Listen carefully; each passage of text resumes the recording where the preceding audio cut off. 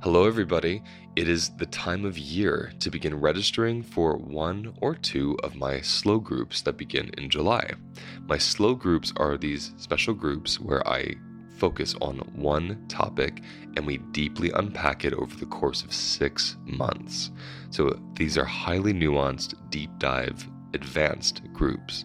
These are excellent for those of you who have taken my 6-week course or who just want to focus on one particular topic through a somatic and trauma-informed lens. The two that are opening up in July, or will begin in July, are my embodied parenting group and my embodied nutrition group. The embodied parenting group is just like it sounds, learning how to parent from your body, learning how to ground yourself in your parenting so you're not parenting from a reactive, triggered place, but from a much more conscious place, so you can actually find joy in your parenting instead of it being a total hellscape like some of you have told me it is, and I've experienced it myself. The other group is an embodied nutrition group. This has been requested for years. For the past 4 years after students complete my course, they say, can you please do a course on nutrition and make it longer than 6 weeks? So finally I can say, yes, you can, and I can, and I did. It is a 6-month unpacking of the intersection between trauma, nutrition, and somatics. How do we recover from stress and trauma via food? How do we relate to food as a being and not just some object on the plate? What's the biochemistry of food? Why is it not the best for my blood sugar to have toast, but lentils are just fine if they're both carbohydrates? All of this and more will be unpacked in this 6-month group. To register for these groups, please go to my website, holisticlifenavigation.com, and click Groups. Or you can click the link in the episode details below. Registration closes on June 1st. It is only open through May because we need the month of June to prepare everybody for July. I'm looking forward to this deep dive with you all. I'll see you there.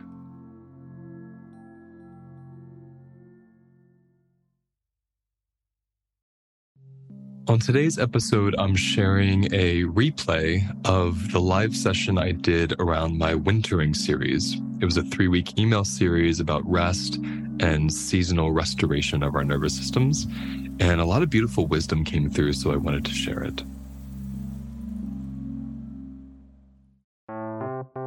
Welcome to the Holistic Life Navigation Podcast, where we discuss every aspect of life through the lens of somatic psychology, nutrition, and self-inquiry.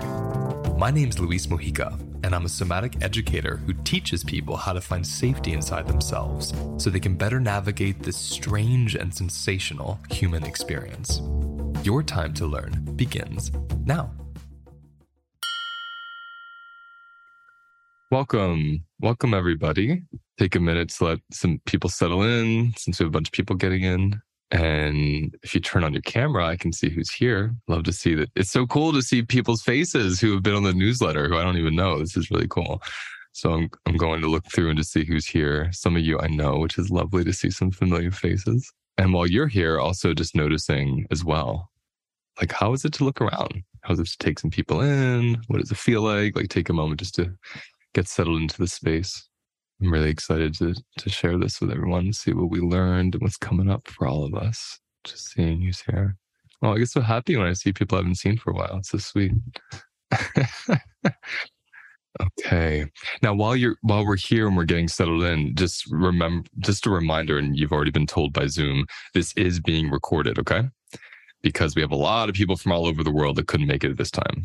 So they want to hear what we are sharing and what we have to say and what we learned today. So this will go out in the newsletter. So if you want to share with your face, you want to share with your voice, no people will see it. Okay. This may even go to YouTube and my podcast. I'm not sure yet, but just know this is a public experience, even though just the newsletter is here enjoying it in real time together. Okay. If you don't want to share publicly, if something in you says, nope, obviously I want you to honor that. This is where you would DM. So I'm going to give you some little Zoom tutorial if you're new at this. If you go to the bottom where it says chat, you can DM Marika or Camille or myself. We don't have the chat open for everyone because that can get very overwhelming when there's a lot of people like talking about things on the side. I'm not going to get the DMs, but Camille and Marika will. Camille is especially working in the DM box. So you can write to her with any questions you have, any concerns, any requests, things that you want said on your behalf anonymously. You can go right to her for that. And Marika will be helping me call on people when we get to moments where we raise our hands, if we do want to share with our voice and our faces. Okay. Why don't we let's take a moment just for some of you who truly just know me through the newsletter. Why don't we introduce Camille and Marika first so you can get to know them? Because those of you who've been in the course, you know us very well. Marika, why don't you go first? Just tell them a little bit about yourself here. Hello. So I'm the operations manager for Holistic Life Navigation and also an assistant to Luis. I'm in Seattle, and yeah, you can always reach out to me if you need anything. And I really, really enjoyed this wintering project. So I'm excited to see what everybody, to see what came up for everyone. Thanks. Let's hear it for that pelo nuevo. Looks so beautiful. Okay, go ahead, Camille. Hello, everyone. I'm Camille. I am a community manager at HLN. So I will be here to support you through this experience. Like Luis said, if you had any questions, you can send them to me in the chat, or if there's something you'd like to put into the space anonymously, I can do this for you. And like Marika said, I also am really excited to hear from you all about your experience with wintering. I am a big fan of wintering and hibernating, and also looking forward to sharing with you my own experience and observations with this. Thank you both. Yeah, so let's first start by just doing a little somatic settling, which really just means get comfortable, let your body be supported to the best of your ability. And as you get comfortable and let your body be supported, notice what's in there. What's happening inside of you as you settle in with us and you feel the support of whatever it is you're sitting or lying on. Okay, really notice. Whenever I say settle in, I don't mean settle down. I mean settle in. Let's settle into what's here. And we're just gently scanning. We're scanning, we're noticing, where is there activation? Where is there pain? Where is there pleasure? Where is there numbness? Where are there temperature differences? Oh, it's warm here, it's cold here. Really just play with getting to know the sensations of your body right now. Let's just see what that's like first. So then you know what you're coming in with. And see what your body shows you as you do that. Sometimes this is the first time we've been invited all day to check in with our bodies. So also notice that. How unique is this for you? How practiced is this for you? What's it like to check in with your body right now?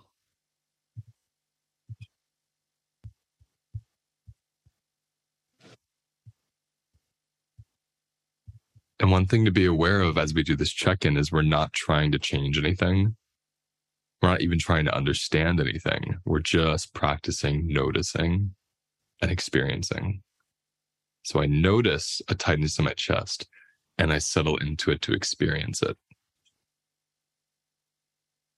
Okay. And as we're doing this, notice how your body has been held or holding or responding to this wintering practice. Whether you were doing it all along with us the last 3 weeks, whether you just heard it, the concept from maybe a title of the email and you just sat with that. If you did one practice and didn't do any other ones, doesn't matter. There's no right way to do this. We're just here to kind of play with, how does my body respond to this idea of seasonal resting? Where the outer landscapes tell the inner landscape something. The outer landscapes draw something from the inner landscapes. It's so relational. The seasons are so relational. And a lot of you were writing in through the weeks who were tropical, equatorial, southern hemisphere, living in places that don't have what we would think in the Northeast as winter, right? And it was so cool. Someone had written in from Australia saying, actually, this is our hottest season and my body wants to rest because of that. So wherever you live, there's something happening now, right? That happens around this month that doesn't happen in June. It's just different. There's something different happening, and noticing how your body responds to that. And feeling into that response right now. Because we have so many people here from all over. We get a privilege to have a lot of wisdom come through today as we go into sharing. So see, what is it from this wintering practice that really resonated for you? Is it the recent newsletter around nutrition?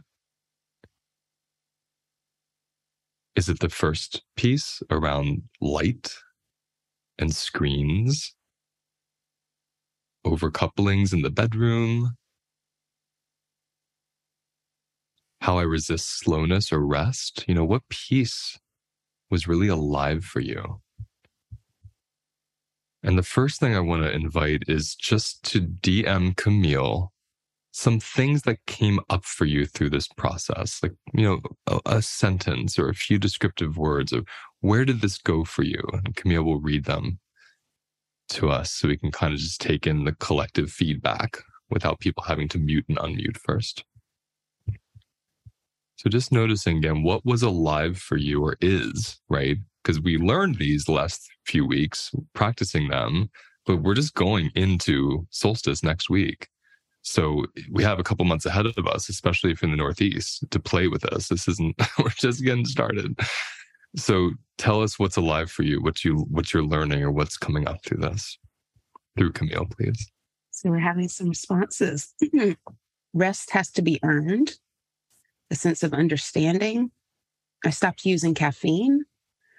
I'm more in touch with low energy and subtle depression, trouble resting and tuning in. I'm enjoying candlelight in the evenings. Fight and flow. Dropping into more grief. Letting nighttime be dark, learning to enjoy the darkness. My awareness broadened of how slowness shows up in my life naturally. Quieting fight or flight is tricky with a 10-week-old baby. Relief, creativity awakening. I felt relief from the invitation to rest. Permission to go at my slow pace instead of getting swept up into the madness of holiday preparation. Yeah. Wintering has brought up a sense of tragic grief as I feel dissonant with the materialistic Christmas vibes around me. Beginning to notice my bedroom. I found myself really curious why I had so much resistance to the seasonal changes. I felt like I wasn't ready for winter. Noticing where anxiety lives in my body, the cycle of anxiety being seasonal and scheduled between night and morning. The realization that it doesn't feel safe for my body to rest. The relationship with rest that my body has. Oh, and there are a lot, Louise, so please stop me. I was just feeling I was going to say 3 more maybe. Okay. The resistance to slowing down. Noticing how screens and lights before bed made a huge difference. The permission to surrender. Was that 3? Oh, yeah. So let's just all take a moment to feel those. Which ones were yours, whether they were yours or not. Like, which ones were for you to hear and connect with and relate to. If yours wasn't shared, even sharing yours to yourself right now, whether you say it out loud to yourself or in your mind, see what emerges as you heard these. See how that feels in your body. I loved this. I think the very first one you said was rest needs to be earned. And that was one of the things I wanted to play with today was the overcoupling with rest, which I touched on a bit in the series, but to do it in person collectively is a whole other experience. So if you're not familiar, overcouplings are associations we have with experiences. We think of like the Pavlovian effect, Pavlov's dog. Every time the dog is fed and a bell is rung at the same time, the dog salivates even when it's not fed. It has overcoupled the bell with hunger, with salivation, with eating. what is our overcoupling with rest? What's our connotation with rest? Is it gooey? Is it lovely? Is it positive? Is it scary? Is it shameful? How do we hold space for rest in our bodies based on our overcouplings? What do we associate with rest?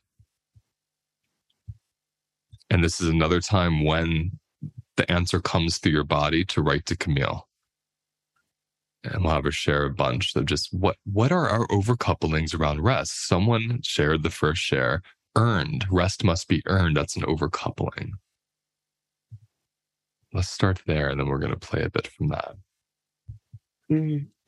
Depression, comfort, guilt, laziness, weakness, unacceptable, shame, indulgent, hurt or pain, bliss, regeneration,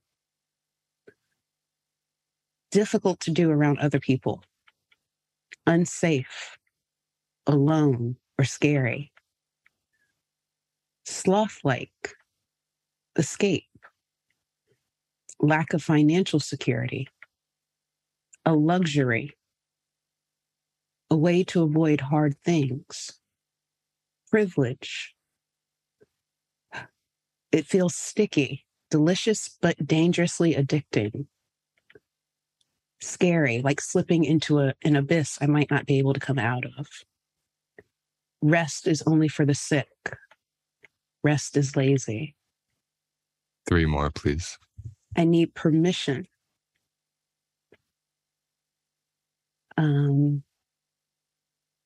Rest must be kept to a minimum, and I don't have time. Camille or Marika, do you want to share any overcoupling that comes up for you with rest? For a long time, I overcoupled rest with being weird. The idea that when I wanted to rest, it seemed the antithesis of what everybody else was doing. So for me, rest was really overcoupled with being weird or odd. What came up for me was that I never really wanted to rest because then I really did feel into my body. I could feel what was going on. And so I tended to have a lot of insomnia, or I would just do things that would keep me adrenalized and up.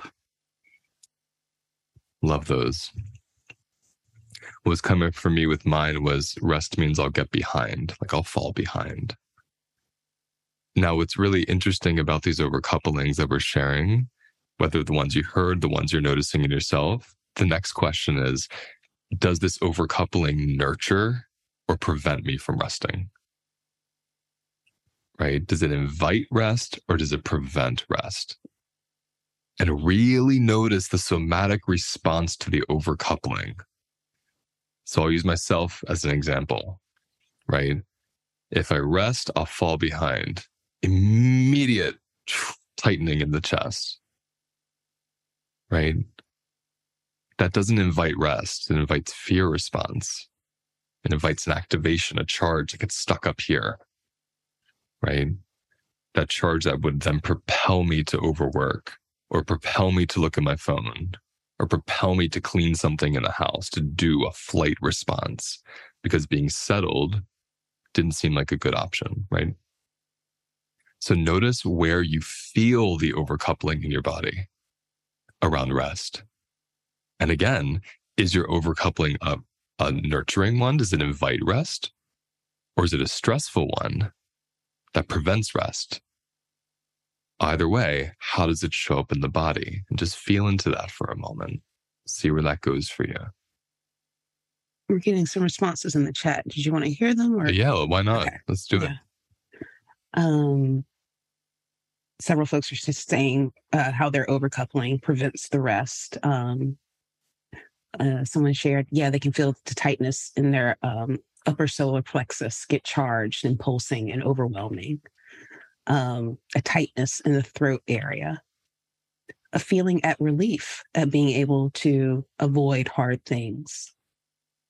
a feeling of wanting to gasp for air and feel the lungs. Other people's busyness is activating when I'm resting, the need to match their busyness. It all goes to the neck. I feel both constriction in my chest and expansion in the shoulders. Heart racing. Rest is overcoupled with fear that I won't get things done, and I feel this in my womb area. Let's pause right there. Thanks. So noticing how these overcouplings become biological. That's what's so important for us right now to feel into. This unconscious association that in the world of somatics we call overcoupling. It creates a physical state in my body. It creates a biology, right? So as you check in with this, notice what biology does it create? One of ease and softening and opening, or one of stress and activation and bracing? Okay. The very physiology of rest is the openness. I have to let down my guard. If rest includes sleep, I have to feel safe becoming unconscious. These are really vulnerable states to be in when the body doesn't think that's a safe option, right? So when your body is so used to bracing against life, which a traumatized system, that's what it's doing essentially. It's bracing against life and against life's experiences because it's afraid. The sensations they create are kind of too overwhelming, too much to handle, right? Rest is this radical opposite. I stop bracing. I stop being vigilant. I stop moving. I stop progressing. I stop doing. It's the opposite of what trauma response wants. And then we have those trauma responses like freeze and collapse, where freeze braces me for movement and collapse causes me to get limp and not have vitality. And we sometimes think that that's resting, right? But it's a dissociated state that the body chooses. It's a survival state in response to overwhelm. So if your history has been with depression or freeze or shutdown or dissociation, the physiology of rest can feel like that state. And that's enough to scare you out of resting. And I heard someone say that through Camille, depression is what it was overcoupled with. That's one example, right? When I say falling behind is what mine's overcoupled with, then it's sitting with, what does that mean for me? Where have I experienced that? What is it? What is this feeling of release? How does that remind me of a time I fell behind? What makes overcoupling so tricky is they feel in the now something we've experienced in the past. So the experience of rest, which is inherently non-threatening, biologically feels like a threat because it's overcoupled with something stressful, right? It's a trick. Overcoupling is the greatest trick of the human experience because we're out of time. It's a somatic time traveling. There's my couch. Can I lay there and stare at the wall for 10 minutes in between clients? Or does something awaken, some unconscious overcoupling that propels me out of that state because it feels unsafe to release my defenses? So now we want to kind of slowly move into rest as a state of defenselessness. What's our relationship with defenselessness? What's our relationship with pausing, not building, not creating, not doing? What's our relationship with those things? And just feeling into it. We won't take any chats. You can write them if you want them to be witnessed, but we're not going to speak them just yet. Just so we can notice how unconscious these states are related to rest. Something that intellectually seems so simple. Like, why can't I just rest? Why don't we just rest as a culture? This is why. Do you live in a culture that models defenselessness? Some of you might. I'm in America, so I don't know. But really just asking yourself, like, do I live in a society that models defenselessness, that models vulnerability as a positive thing, that models pausing and not progressing as a nourishing thing, as a successful thing, Is that modeled for me? Just kind of like checking in as I ask that question. And if it's not modeled collectively to you in your society or culturally, where is it modeled to you? Is there a person in your life? Is there a place in nature?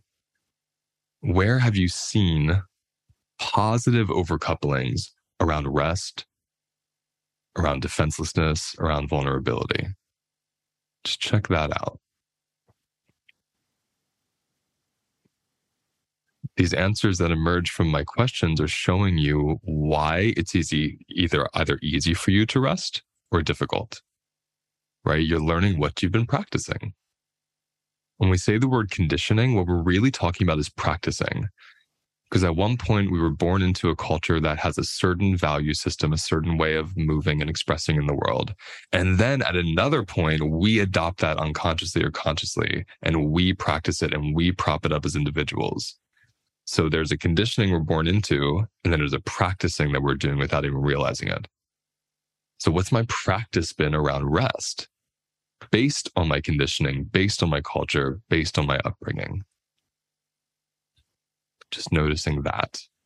I think I wrote this in a newsletter, this series really emerged from my need to winter because I hadn't done it in so long. And my team's need to winter, because this year was so demanding on our bodies to do the work we're doing with so many people, that we were all feeling like, how can we get a pause here?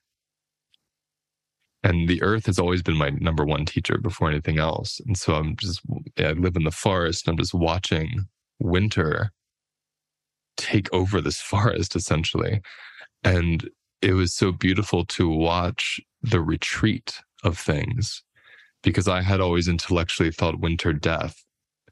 And then as I sat with it, I noticed there's no death, there's a retreat. The life force of the trees, they don't die, they retreat. That sap goes inwards and the leaves fall, and the leaves gift the floor, the ground with warmth. They gift the ground with fertility, with compounds as they degrade. You know, it's a gift. It's an incredible fertile process that comes from retreating. I thought, ooh, retreating, what would that be like? Right? And so I'm saying this because one of the greatest resources in trauma, where I shouldn't say resources, like one of the greatest practices when we're working on healing stress and trauma is resting. And those answers you all just gave us around overcouplings, that's what gets in the way of resting. And a lot of people, I shouldn't even say a lot of people, I've seen a couple people get very defensive with me about that, which I greatly respect. Must be easy for you. I have 4 kids. Must be easy for you. I'm a single parent. I have to work 2 jobs. I get it. I've been there except for the 4 kids. I haven't done that part. What's interesting is in between, in moments of transition and moments of being with myself, whether it's in the car, laying in bed, taking a bath, going to a bathroom, what's my body's ability to go into a restful state? Because rest means something different for all of us. Some people rest means like I take the weekend off. Other people, it means I take 5 minutes to close my eyes before I cook dinner. There's a spectrum based on your circumstances. So it's not about an idea of rest that we're trying to gain. That's not going to work here. It's about what's within my capacity and reality of rest.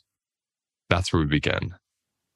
And I want everyone to ask themselves that now, really noticing based on your lifestyle, your circumstances, your reality, what is your ability for rest? What allows you to rest? How much time? What kind of rest? Let's start by bowing to reality, not to what we wish it was like, and feeling what emerges. And I would love some chats to Camille about this, some creative ways of how can I rest in between all my responsibilities? Just tell us what this looks like to you. And as you do that, I'm going to add one more thing. Capacity is the biology of space inside of us. The more space inside of us, the more the charge that comes with life's events that create trauma, that charge metabolizes because of space, because of capacity. I often, and many other trauma therapists will say, building capacity, because it's under, like intellectually it makes sense. Oh, we're building capacity. Capacity actually happens from pausing. It's not a thing we build. So I'm trying to even reframe these words myself so we can hear these differently, right? You can't build capacity. You can build tolerance for discomfort. You can build habits to push through capacity. I know we're all good at that. But how do we actually nurture capacity instead of building it? Rest, pausing, breathing, moments of stillness, moments of nothing. Just like when we first got on this call, we were noticing what's in our bodies. And we're going to do a practice with this later. But just really noticing my pausing, my rest, my settling into myself, that's how capacity nurtures and expands. So I don't have to do all this trauma work to heal. I can just rest sometimes. Other times, maybe there's work, but I can also just do nothing. And doing nothing is so accessible to all of us in different levels, but accessible nonetheless. And that's the question now. What's my reality? Where is the opportunity for me to do nothing? And what does that look like? And we can start overcoupling that with trauma healing, with doing the work. So instead of resting being a pause from life, resting being a part of life and the sustaining of my life, right? So let me know what you're finding, Camille. What are people sharing? Guided rest, like with yoga, meditating, even for just 5 minutes, leaving my phone in my locker at work instead of having it on me all day, letting myself watch TV or play video games at the end of the night without feeling guilty, resting in the little in-between moments, not being on the whole time I'm awake. Starting the day with a candle for rest. I pause and go outside and sit in the sun, even if it's just for 5 minutes. I slow down my breaths. I lie on the floor and caress my body. I give myself 5 minutes in between meetings to go outside and experience the environment somatically. I have a hot beverage ritual that allows me to rest. It's like creating the setting for it. Let's do 3 more. Okay.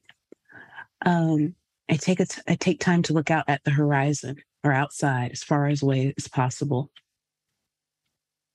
I take a walk during my lunch break.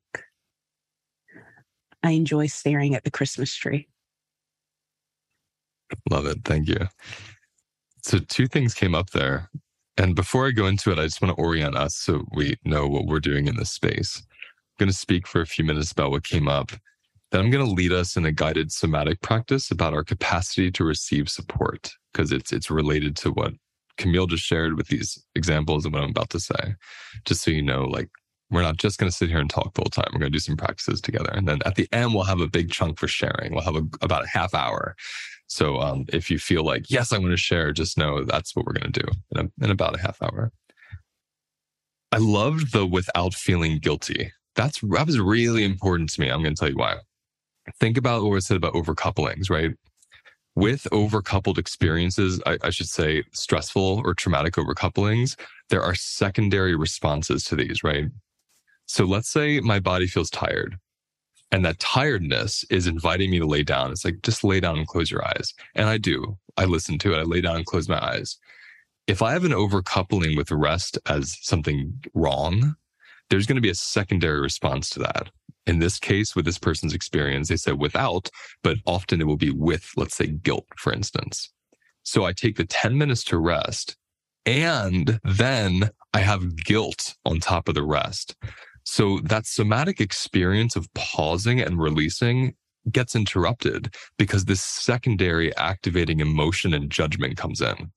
This is why uncoupling is so important for trauma healing, because we can do all the right things, but when those things are overcoupled with something stressful or traumatic, there will be negative connotations that come through our bodies that interrupt the actual medicine we're trying to get from the thing we're doing. So I thought that was just, it really came up for me that I wanted to share so we can understand how sneaky and tricky these overcouplings are.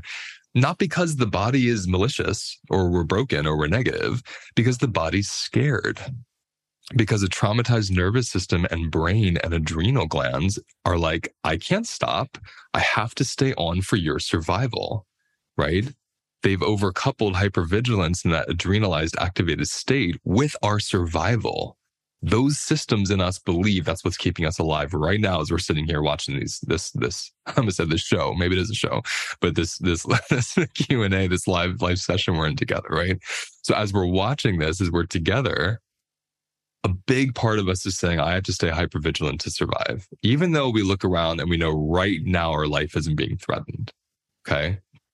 Really, really important so we can understand there's a fear in the body. It's not a horrible body. It's not even a horrible society. It's a scared society. It's a scared body. Okay. And as I start settling into that, a compassion comes forward and an understanding and even a curiosity, like we'd be with a child that wakes up from a nightmare. We'd go in and create some safety so they can see nothing scary is happening. That's what we want to do with these bodies around rest. Okay. Because rest is really scary for traumatized, stressful systems. Very scary. And when someone said in between moments, I just love that so much because I heard transitions. And what's the season but a transition, right? It's this big external transition that affects you, the land, your body, everything around us, essentially. That is profound for me because transitions, when we have somatic awareness, invite a pause. So I'm cooking dinner. I turn off the flame. Right before I plate the dinner, there's a transition. I'm going from the stove to the plate. 10 seconds to breathe. 10 seconds to notice where's my body as I do this transition.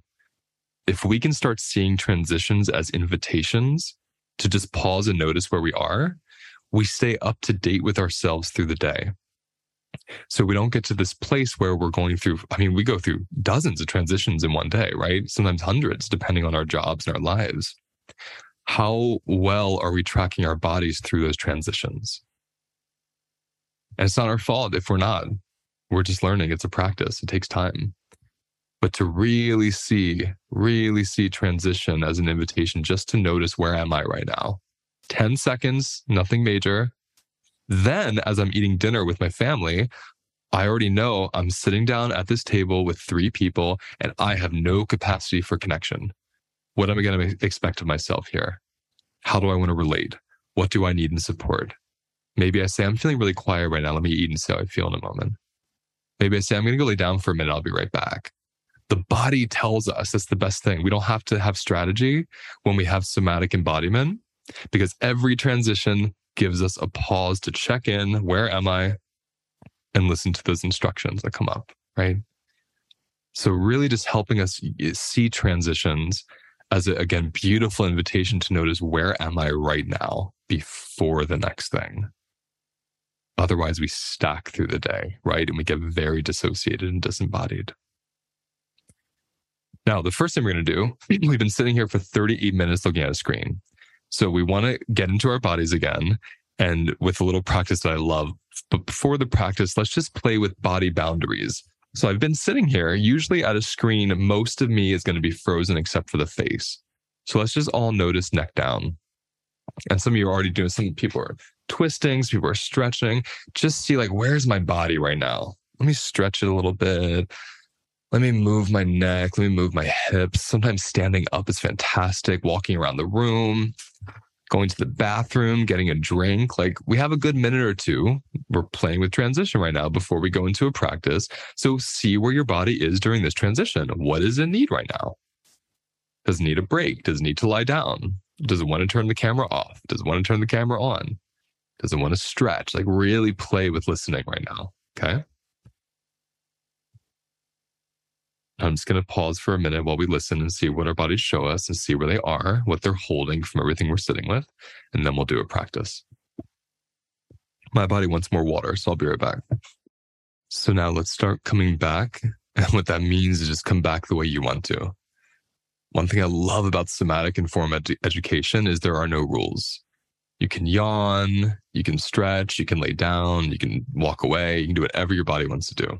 And this practice, as we come back, is a practice around noticing our capacity to receive support. Now, what is rest but receiving support? When I go sit down, I'm using someone's example that Camille said, when I go sit down and I just breathe, just for close my eyes and breathe for a couple minutes, I'm receiving that I have breath, because I can forget I have breath. Isn't that amazing how disembodied we get? I can forget that I'm allowed to close my eyes. I sit on the couch and I notice, oh, there's a couch. Like someone made this so I can sit on it whenever I want. I mean, there's so much we forget when we're not embodied, right? This practice is going to get us in touch with how much is in our direct space to support our bodies. And then it's going to also invite the noticing, what's my capacity to receive the support, right? How well can I even marinate in the support that's here for me? So the first thing I want everyone to do, depending on, it's all going to be different where you are in the world right now, like in terms of environment. Like if you're in a house, in a car, outside, I want you to scan wherever you are and choose the best place to receive some support. So that might mean going into a bedroom. It might mean going onto a park bench. It might mean getting off the park bench and laying on the ground. Wherever you want to get the most support for your body right now, take time to hear that transition and follow it. Okay. And you can sit up. It's not going to work any better if you're laying down or sitting up. So just play with wherever you are, and I'll give instructions when people get settled. And the only thing that actually matters, if there were a requirement for this, is that you're sitting somewhere where your head can be supported. So it can be an office chair like mine. You can be next to a wall and you have your head on the wall. You can have the wall behind you. We want to have our head supported so we're not holding our own heads up. That's going to be very important for this one. Okay. But besides that, it doesn't matter what your posture is or where you are. Okay. Now, the first thing we want to do is just scan the back of our body, assuming most of us are being supported from the back side. If you're on the front side, scan the front side. How about this? Scan whatever side is being supported, whatever part of you is being touched by something that's supporting your body. Just scan it. And we're first noticing and just identifying what is supporting me and how does that feel. If it's a hard wall, it might be like, wow, it's so solid. If it's a soft chair, it might be, oh, it's so soft and easy. It might be a cold pillow. Oh, it feels so nice. It might be a warm blanket. Oh, the warmth. Like really notice the body of whatever's holding you. And take a moment to be with that.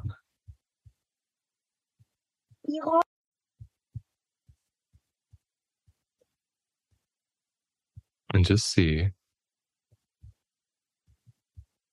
what that's like to notice that first. So instead of noticing the part of me that's being held, I'm noticing the structure holding me or the body holding me.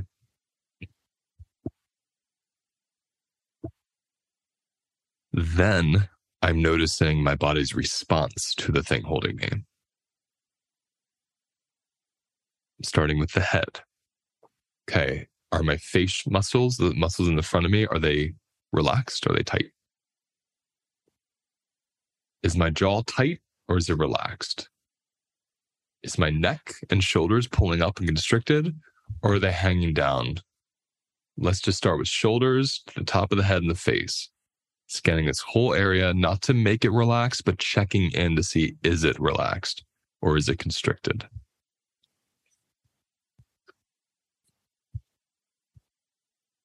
And just see where that goes for you. Just see what you're noticing as you do that.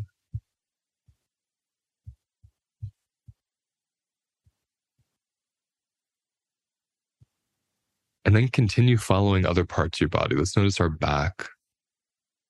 And whatever part we notice, we're going to simultaneously notice the other side. So if you're checking out your shoulders and back, you're also checking out your chest and ribs and lungs.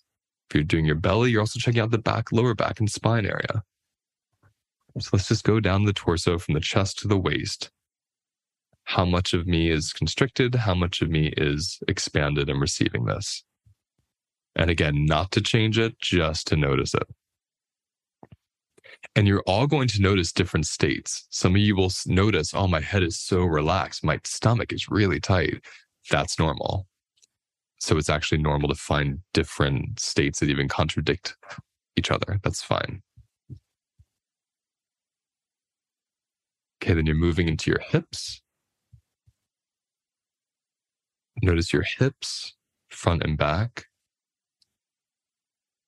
Notice the front, the sexual organs, the back, your butt, and how that runs into your thighs, front and back. Notice that area. Pelvic constriction tends to be very prevalent in traumatized systems. Notice how that area feels. Notice how your hips feel. Are your thighs pulling up and away from the thing holding you, or are they easing into it? You see your knees, you see your shins, your calves, your ankles, your feet.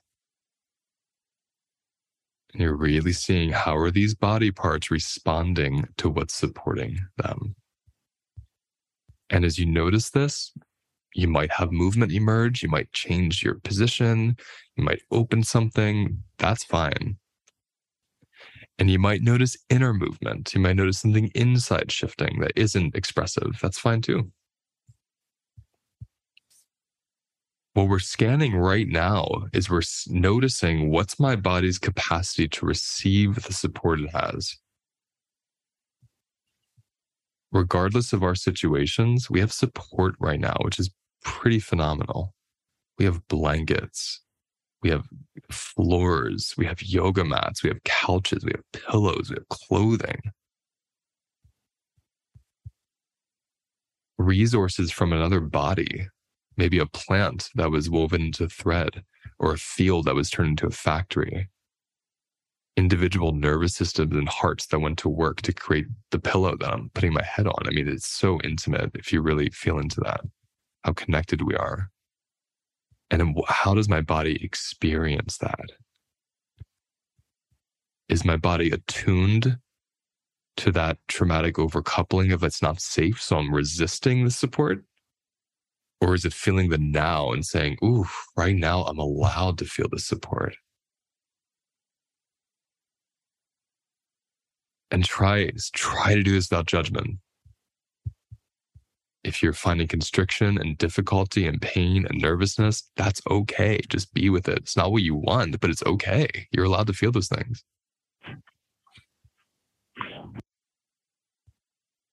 Just staying with that, just to notice.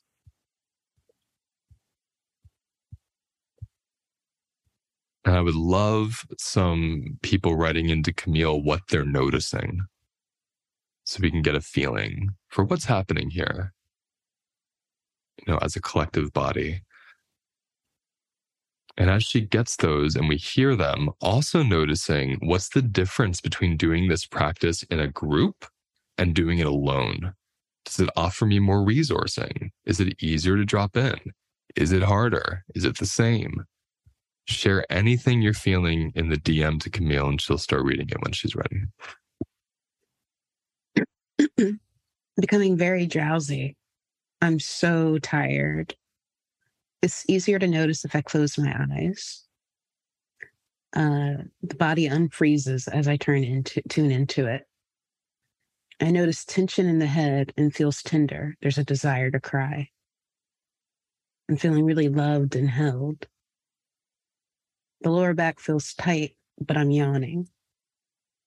I feel support and less lonely, a feeling of safe and soft. I'm giving my permission to do this in a group. Right now, I'm allowing myself to rest, feeling the urge to distract myself. My overcoupling feels too big. I want my mom. It's harder to rest in the group. I felt the fear and stiffness.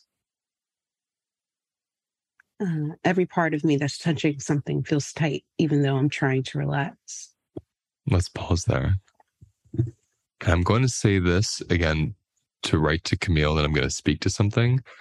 Someone that's having a hard time feeling safe right now in their body, someone that's finding themselves constricting, someone that's finding themselves pulling back, please write to Camille if you want to do a demo with me. I'm going to say what that means. It's going to be no more than 10 minutes. It's going to be a very simple drop-in. It's going to be recorded. People are going to see it. people might hear it publicly outside of the space.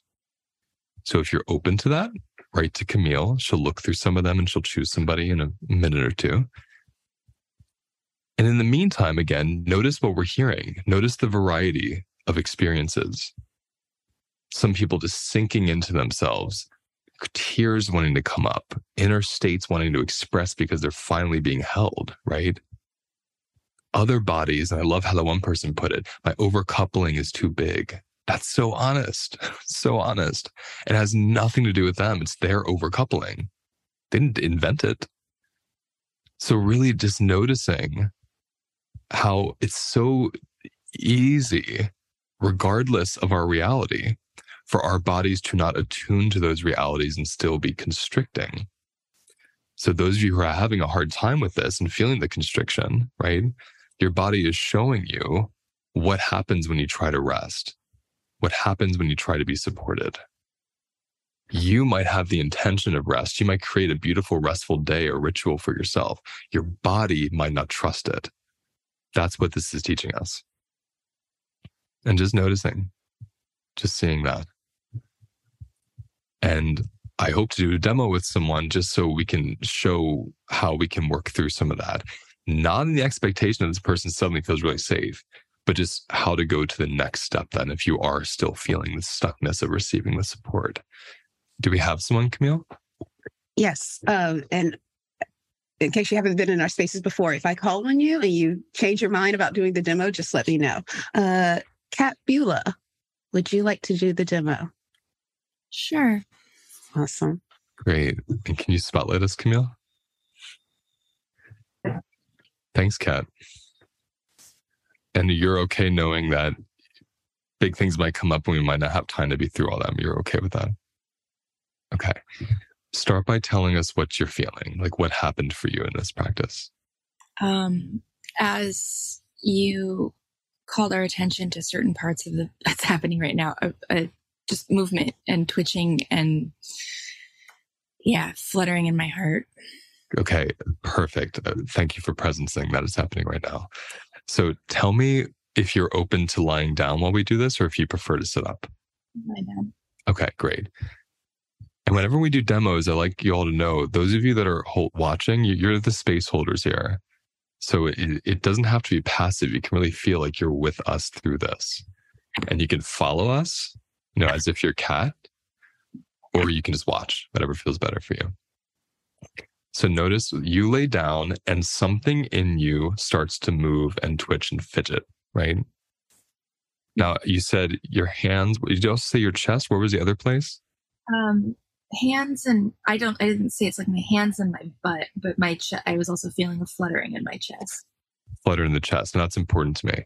So what we want to do is let's feel that flutter in the chest and tell me if the hands are expressions of that flutter or if they're separate. They're expressions of it. Beautiful. So let's start just by witnessing there's a flutter in my chest and it's expressing itself through my hands, okay? And everyone else notice the same thing if this was your experience, if there was restlessness or any kind of distraction from the body. To our minds, it might seem like a bad thing, like I'm not resting. To my mind, this is a great thing. Like your body is being given the opportunity to express something it's holding, right? Now I'm going to ask you to first not move the hand for a couple seconds to feel if an emotion arises without the movement or not. I have to force my hands not to do it. It's not really a choice. So notice that, yeah.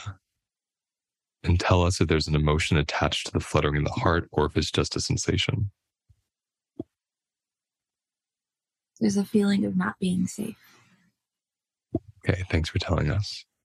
And you can let them move as much as they want. I just wanted to see. The reason why I asked you is often the expression is soothing the state. It's almost like when we take the lid off of a boiling pot of water, the steam goes out, the boiling goes down. So this movement that we're seeing in Kat's hands, it's one way your body's kind of just trying to disperse some of that charge. So when we stop the movement, it gets us in deeper connection with, well, what is it actually expressing? What's in there? So not feeling safe. Okay. Now, take a look around the room and tell me if you can find one thing in the room that you like, one thing that's pleasant, one thing that's beautiful. You tell us. My journal is this really lovely shade of green. Beautiful. Where do you feel that lovely shade of green journal in your body? What part of you can feel it? In the heart. So interesting. Same place that was fluttering. Tell us what it feels like in the heart, the journal. It's warm and kind of spongy. Does that warm sponginess, is that a transformation of the fluttering, or is it in addition to the fluttering? It's in addition. Good awareness. So let's just feel the whole of this experience of the heart right now. There's a fluttering, there's a warm sponginess. Is there anything else you want to add to that? There's a pressure on my chest. The heart, or like the chest, like the musculature over the heart? Musculature. Yeah. So great awareness. And look at these layers that Kat's bringing us, right? Of the sensational awareness. It's really beautiful to witness. The muscles over the chest are heavy. The heart itself has these two contradictory experiences. One feels gooey, or to your word, spongy and warm, right? The other feels fluttery and not safe. Now we're going to practice something called pendulation together, okay? That just means we're going to take a couple seconds to breathe into the spongy warmth, that's safety in the heart, and just kind of marinate in that. And then a couple seconds to marinate in the fluttery, I don't feel safe. Okay? So let's start with the sponginess together. And literally just with your breath, as if you're dipping into that part of your heart, just taking a couple seconds with it. And then gently dip into the part that's fluttering. A couple seconds with it.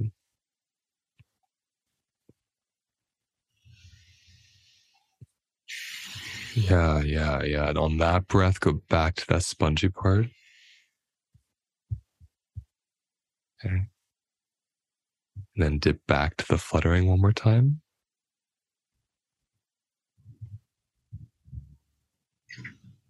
And go back to the spongy one more time. And then you tell me what's happening in your body. It's so much easier to go to the fluttering than the spongy. Yeah, that's right. What happens when you go to the fluttering? What happens in your limbs? I saw your legs and your hand. Yeah. And Yeah. Again, and then it takes it feels like it takes over my attention, and then directing my attention back to the spongy is a delayed reaction that I don't have when going the other direction. That's right. So I'm going to ask you to sit up if you feel okay with that.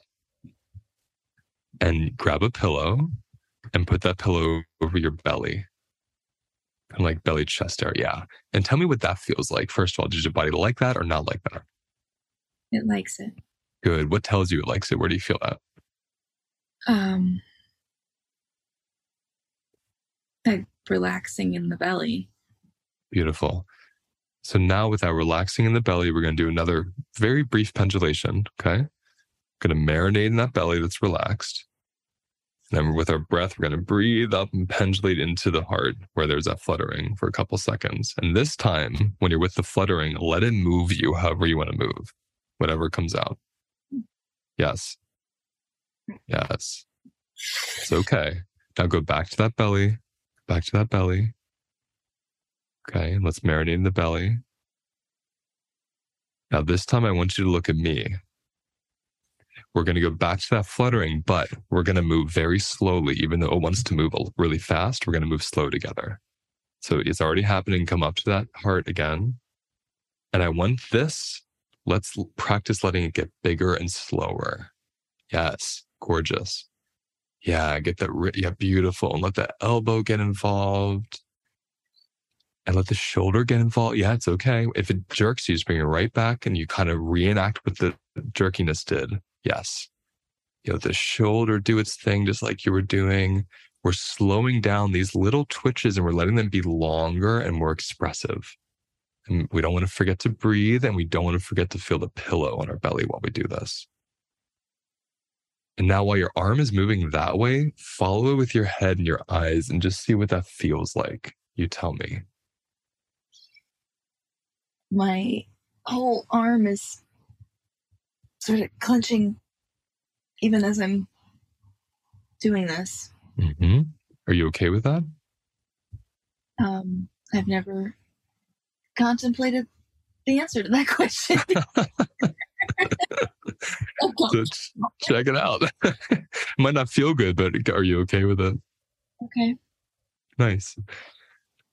So you tell me with those movements, there's the hand, there's the wrist, there's the elbow, there's the shoulder. Which one feels better? Which one's easier to be with? Hand now, actually, so much moved to my shoulder. Nice. So we're going to do one more thing. We only have a minute. There's not trying to rush you, but just so your body knows we have a minute. Let's go to that shoulder. You said it moved to the shoulder. So first notice the absence of that charge, right? Now it's up in the shoulder. How does it feel without the charge first in the hands and the arm area? Not quite numb, but there's just so much less there. That's right. That's right. We want to notice that and then go to the shoulder. Like you said, it moved there, which is accurate. Now, as you feel in the shoulder, what's the intuitive movement? There's no right answer. How does the shoulder want to move? Clenching. Okay. So you just show me what it wants to do. I'm going to follow you. Okay. What happens when you do that? It's making something pop up here. The other shoulder is wanting to get in on it. Good. Let's let the other shoulder get in on it. And then let's let them be bigger and slower. Like, what would it do next if it had more room? Yeah, I'm going to follow you. Yeah. Take your time. Tell us what that feels like as you let that happen. It's considering dissipating. I love that. And just witnessing its consideration. We're not forcing it to, but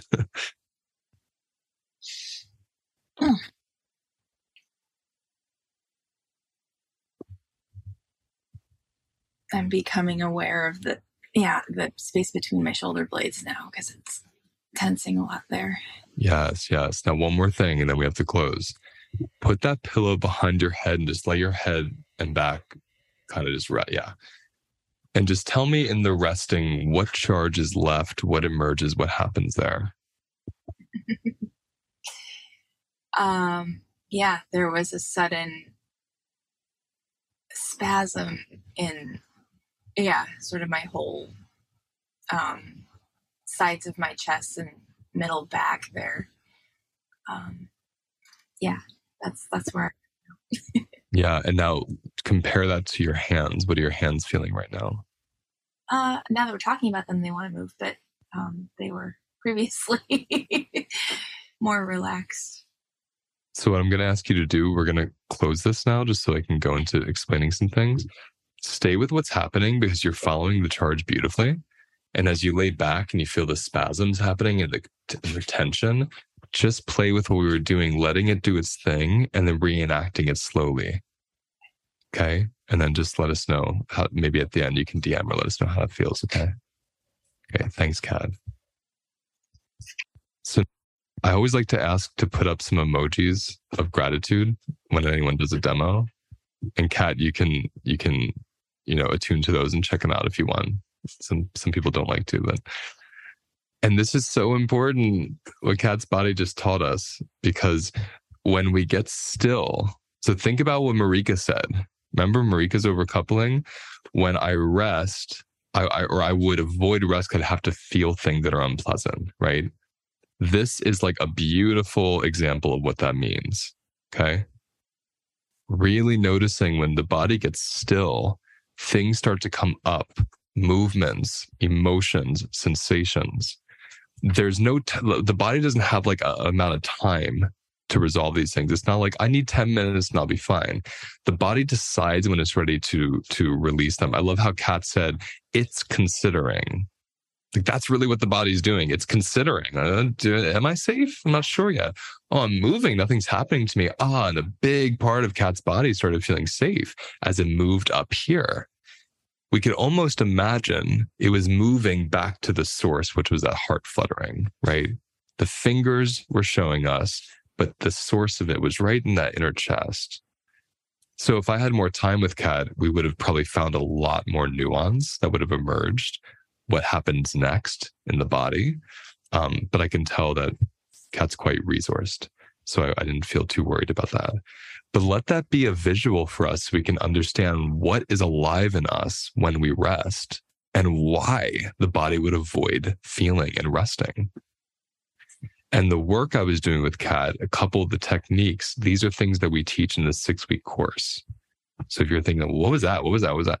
That's something that we teach in the course. I'm going to put a link right now in the chat to everybody. This is a link to the wait list that opens up in early January. So if you're interested in being part of the course and learning some of these techniques, click the link, check it out, see how you feel about it. We're going to spend the next 23 minutes with an open forum Q&A, which means you can click the raise hand button and you can also write to Camille. Camille will answer them herself if she knows the answer. If she wants to, publicly express the answer, have it be witnessed or have me weigh in on it, she'll ask. And Marika will take over the hands. So let's begin. Let's see, Naveed, please come off of mute. Hello, friends. Hey, Naveed. Y'all, Marika, love the hair.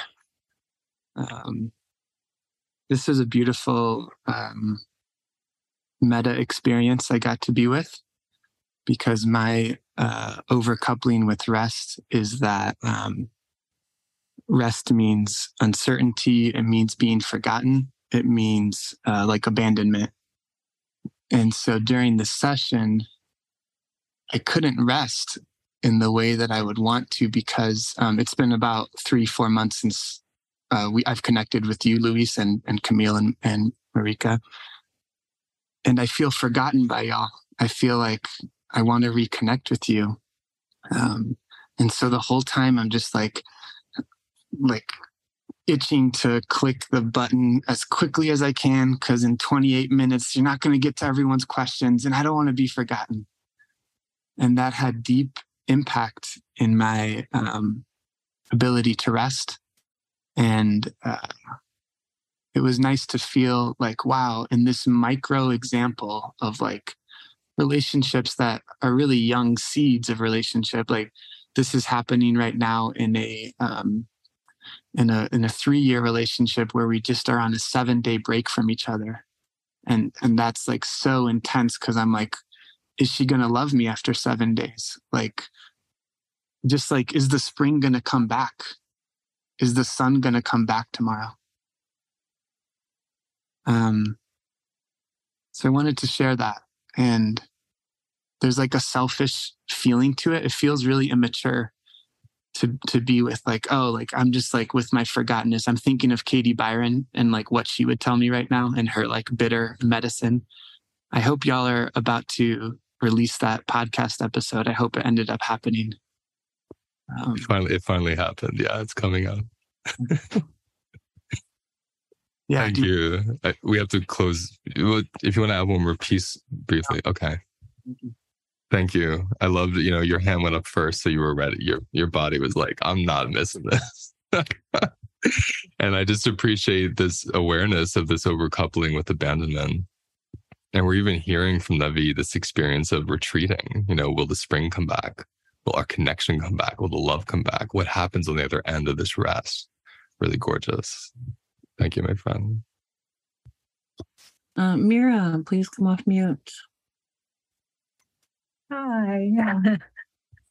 So nice to see you all. My share is, so I grew up in wars. So for me, rest was, you don't rest. You're constantly in fight or flight, because if you rest, you might die.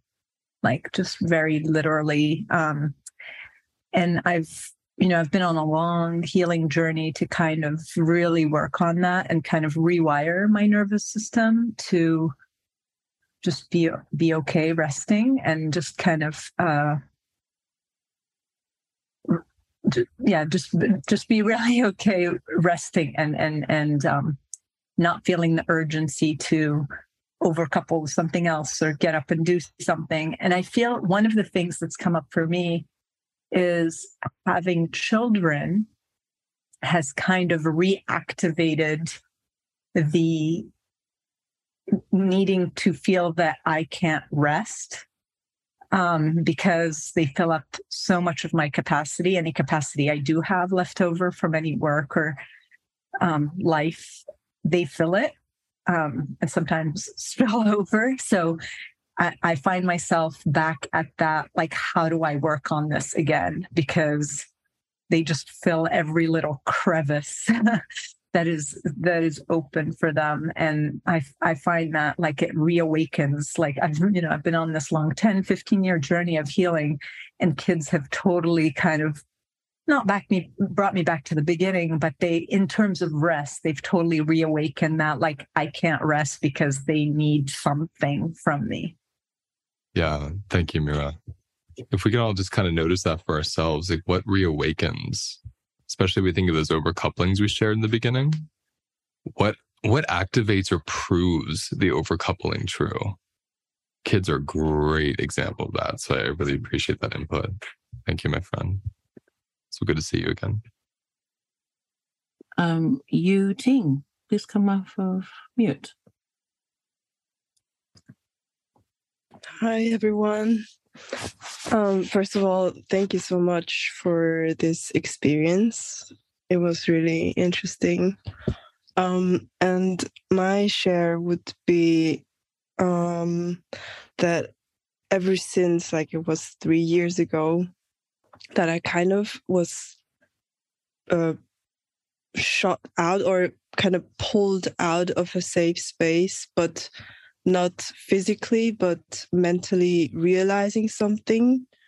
And then that the safe space I used to live in didn't or wasn't the safe space anymore. I kind of started to feel the restlessness and the inability to rest, because I just feel like I'm still on the run to try to find a safe space, because the body that I live in doesn't feel safe, because it feels quite hard. Or the realization I had that I don't feel safe with myself, but also I don't have a place or people that I really feel safe with currently. And I would actually add this to something that you wrote in the mail, or the mails that you send us, where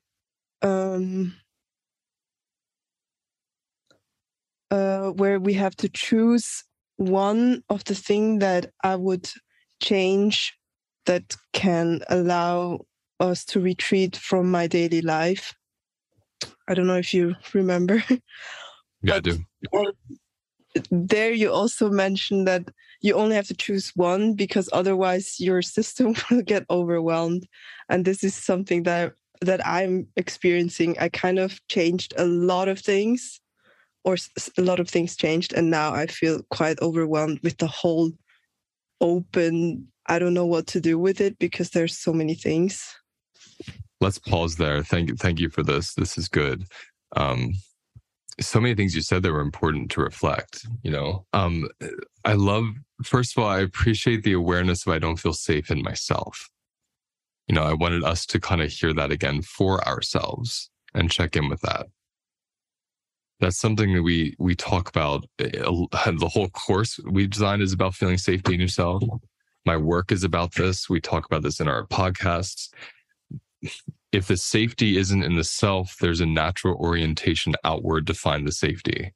And that's always going to be very flimsy and unsustainable, because people and situations just aren't inherently safe. To pretend the world is safe would be bypassing. Yet to have a practice of finding safety in me, not easy, but more sustainable. So I just appreciate your awareness and speaking that and letting us hear that. And I love this piece you brought in, because I remember writing this around find something that is beyond your capacity that you can allow to retreat, and just pick one. Because when we pick more than one, what happens? We suddenly have all this space. We're not used to space.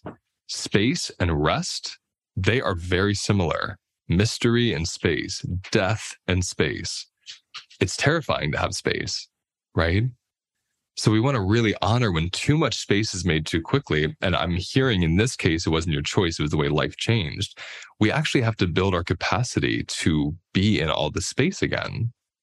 And to go back to what I said earlier, when I say build capacity, is this intellectual way to understand what I'm saying. But the reality is, how do I nurture my body to feel safe with all the space that's been created? The one spectrum of that could be, how do I nurture my capacity to take 1 minute to breathe? The other one could be, how do I nurture my capacity to have a whole weekend? I mean, those are two differences of how much space to move to a new place, to experience grief and loss and death. All these things create space. And the suffering and pain that comes with it is the feeling of I'm not safe with space. Okay.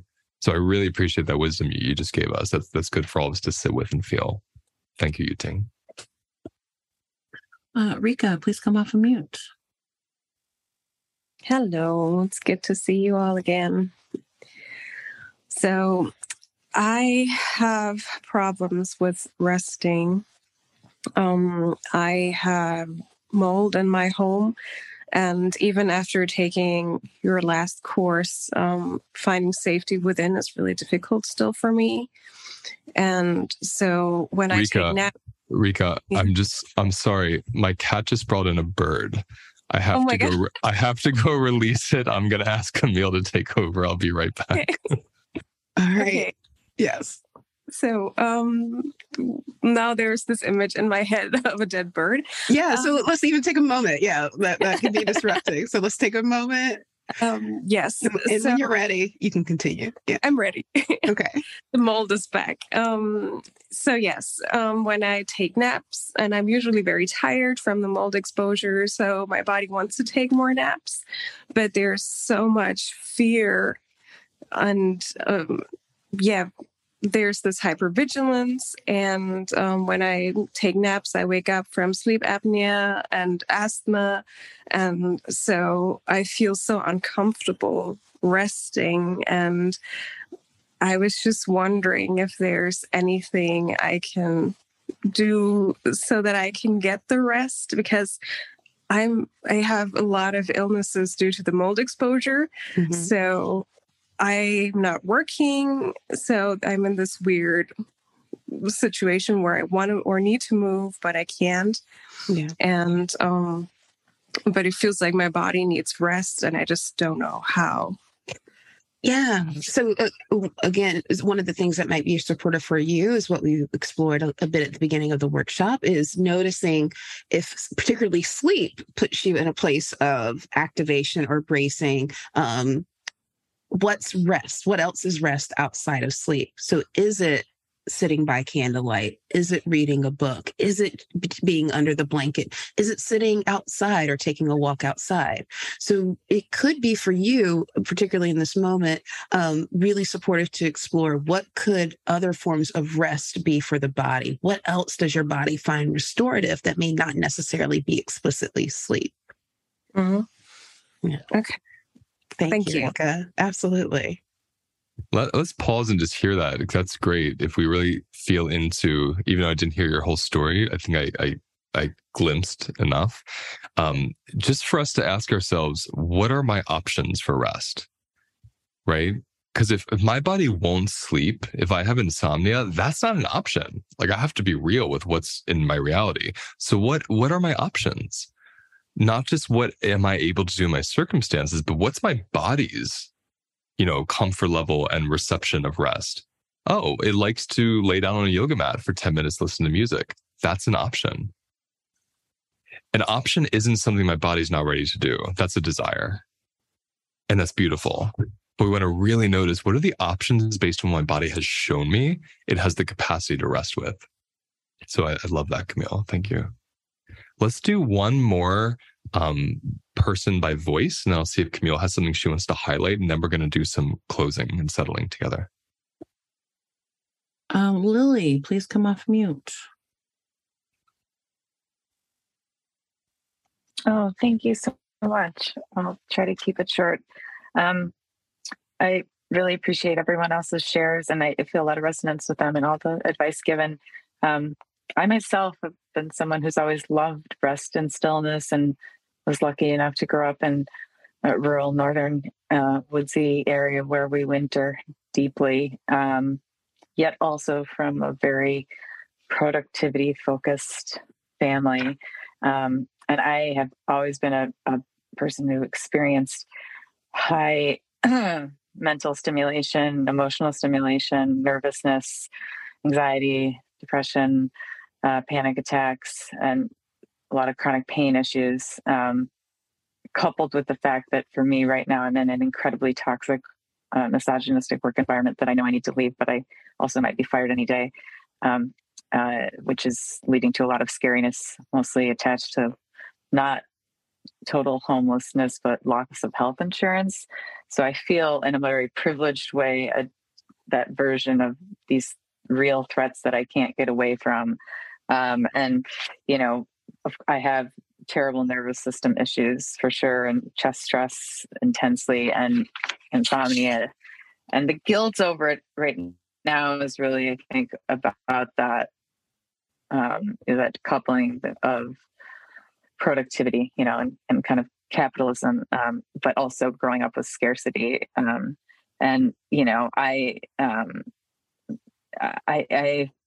I guess I really am looking for ways that are, aligned with how, like you just said, Luis, can be somatic with my experience. Breathing is really hard for me. Often deep, concentrated breathing or vagal, intended breathing triggers more like heart and chest anxiety for me, and more head spinny stuff. So I know I have to breathe, but I just also struggle with routine. And so the point today of really trying to simplify is something I've been trying to figure out how to do in a routine way that brings me rest. So thank you. Thank you for that. And I think the closing I'm going to do is going to speak toward what you're bringing. And, we'll do that in a moment, but I want us just to hear again, just to reflect this desire, this share, really noticing again, we're looking for what are my options based on what my body's okay with. Because this is a great example. Breathing for some people is the best thing in the world. For others, it doesn't feel good. Now, obviously we all breathe, but like you're saying, like facilitated breath work. So it's really good to notice without the judgment of what's wrong with me, my body doesn't like that. That's not an option for my body to rest. I'm not going to go there. Going to orient toward what is an option. And we're going to close with something around that. So thank you for that, Libby. Do you want to highlight something briefly, Camille, before we close? Yeah, really briefly. And I know a lot of folks had questions about this, and I responded in the chat. But a big question is, so how do we actually uncouple rest from something bad, whether it's laziness or fear? Like Luis was saying, really explore uncoupling in detail in the course. There are a lot of parts to it. But Luis, because so many people had questions about that, I wasn't sure if you wanted to speak to the uncoupling process itself. Yeah, absolutely. So just to echo Camille, we spend an entire week in the course practicing this. And then a lot of people go into our membership and we spend months practicing this. I can't say this enough. Uncoupling is the most advanced, difficult somatic practice. Somatic therapists, I know, teachers of mine, it takes years sometimes to fully understand as a therapist. So if you have no background in trauma and you're diving in to do this self-led work, it can also be really challenging. I'll say contradictorily in the same breath, it can also be really natural for some people. Some people just get it. And we see in the course all the time, like, whoa, I just had an uncoupling while I was watching the demo.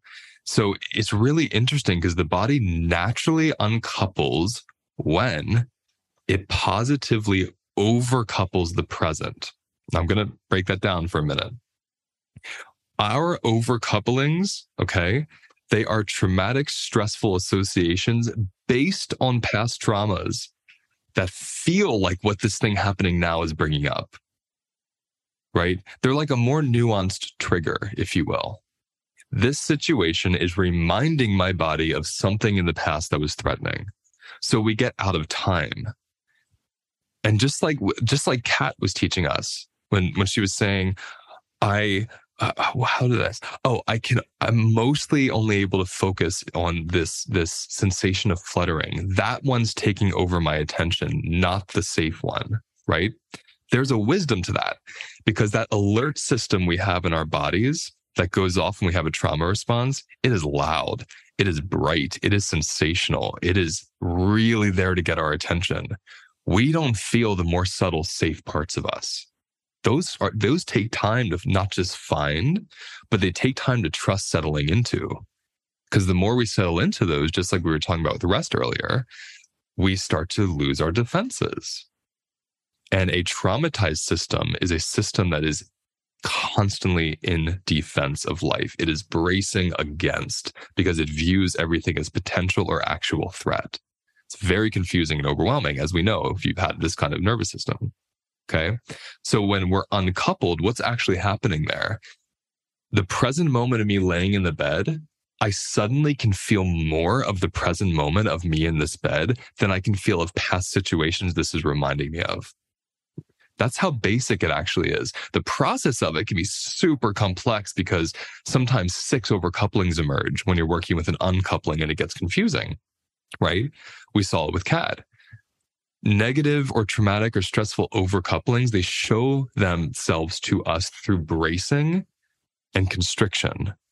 So everything that was going on in Kat's body, the hands moving, the fluttering in the chest, the feeling in the butt, those were parts of the body that were overcoupled. Those parts were believing they weren't safe, even though we all saw Kat was safe. Kat intellectually knows she's safe. Doesn't matter.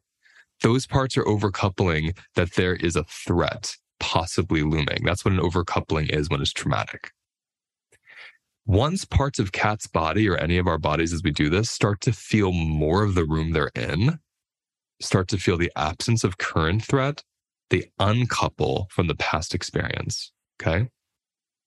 So when we feel that constriction in our bodies, and we're looking around and we know mentally, intellectually, there's nothing going on here, yet there's a ton of anxiety in my body, we're overcoupled. That's how we know. The body's holding something that isn't in real time, even if it's future. Even if I know in 1 hour I have a presentation, I'm terrified, I'm overcoupling that future with this moment here. I'm not in present time. As I gain present time, my body experiences loss of future or past threat, right?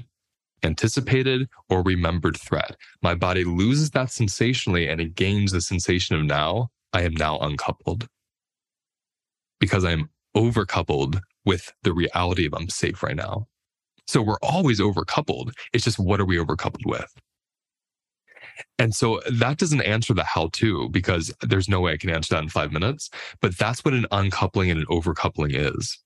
And so as you play with this, and you're all going to get a replay of this, you can rewatch it. As you play with this idea of, ooh, okay, I'm laying here, I'm in my bed, or I'm on my couch, or I'm with my best friend, or wherever I am. I know I'm safe. I know this is comfortable. I know I'm allowed to rest. Yet parts of me are bracing. Those parts are overcoupled. And the more time and space we give them to catch up to the room they're in, the more quickly they will naturally uncouple, even without any special training or any courses or anything. The body will just do that the more time and space we give it. So the best answer I can give you for how do we start this now is small titrated practices like this one. Set your alarm for 10 minutes a day and just practice receiving the support of the ground, or the bed, or the chair, or the breath, or the hug, whatever it is that's supporting you. Just practice receiving it. And every day you practice receiving it for 10 minutes is every day that those overcoupled parts will eventually realize, well, I did this 6 times this week and I'm okay. Maybe I'll release a little today, right? Like Kat said, they're considering releasing. Once they actually release, they're uncoupled. So practice might lead you to a natural uncoupling. Okay. So let's take this moment just to ground one more time together. Again, ground just really means take a break from me and anything I'm saying, and even the screen. Look around your room. Identify some of your supports right here in the room. Identify any co-regulators like plants, trees, animals, crystals, paintings, anything that brings your body safety or joy. And let your body catch up to those to feel its experience right now. And as you leave here, to go back to Lily's share, really checking in with our bodies in a way almost like we're anthropologists of our own bodies. Like we're learning, oh, what do I have the capacity to receive? What kind of rest is an option for my body? Not what I want it to do. How does it show me it likes this? It likes a bathtub. It likes looking out the window. It likes music. It likes being hugged. It likes laying down for 5 minutes after eating food. Any of it. The more of a list we compile, the more options we learn, and then we have more choices to play with our rest. Okay? I want to thank Marika and Camille for hosting this with me, and all of you for doing the 3 weeks. It was really fun. We're going to do 4 every year now because this was so good. So every season there will be a new one going out with a different topic. Okay. If you want to unmute and say goodbye, know this is being recorded. Feel free to do so. We're going to close now. Okay. Bye, everyone. Bye. Bye. Thank you. Everyone. Thank you. Bye, everybody. Bye. Goodbye. Thank you, guys. Bye, everyone. Thank you for joining us. Bye. Bye. So that's the end of today's episode. Notice where you feel the episode inside of your body. Those sensations, those expressions. That's how your body speaks to you. Sit with it, be with it, and let whatever wants to come up, come up. Because all the wisdom you're looking for is right there in those sensations. If you want to go deeper into these practices or find more information about my work, please visit holisticlifenavigation.com. I'll see you next time.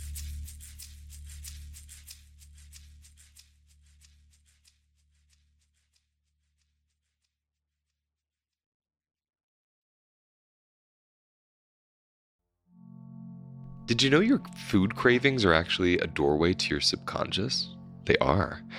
We tend to see cravings as something bad or something we just give into mindlessly.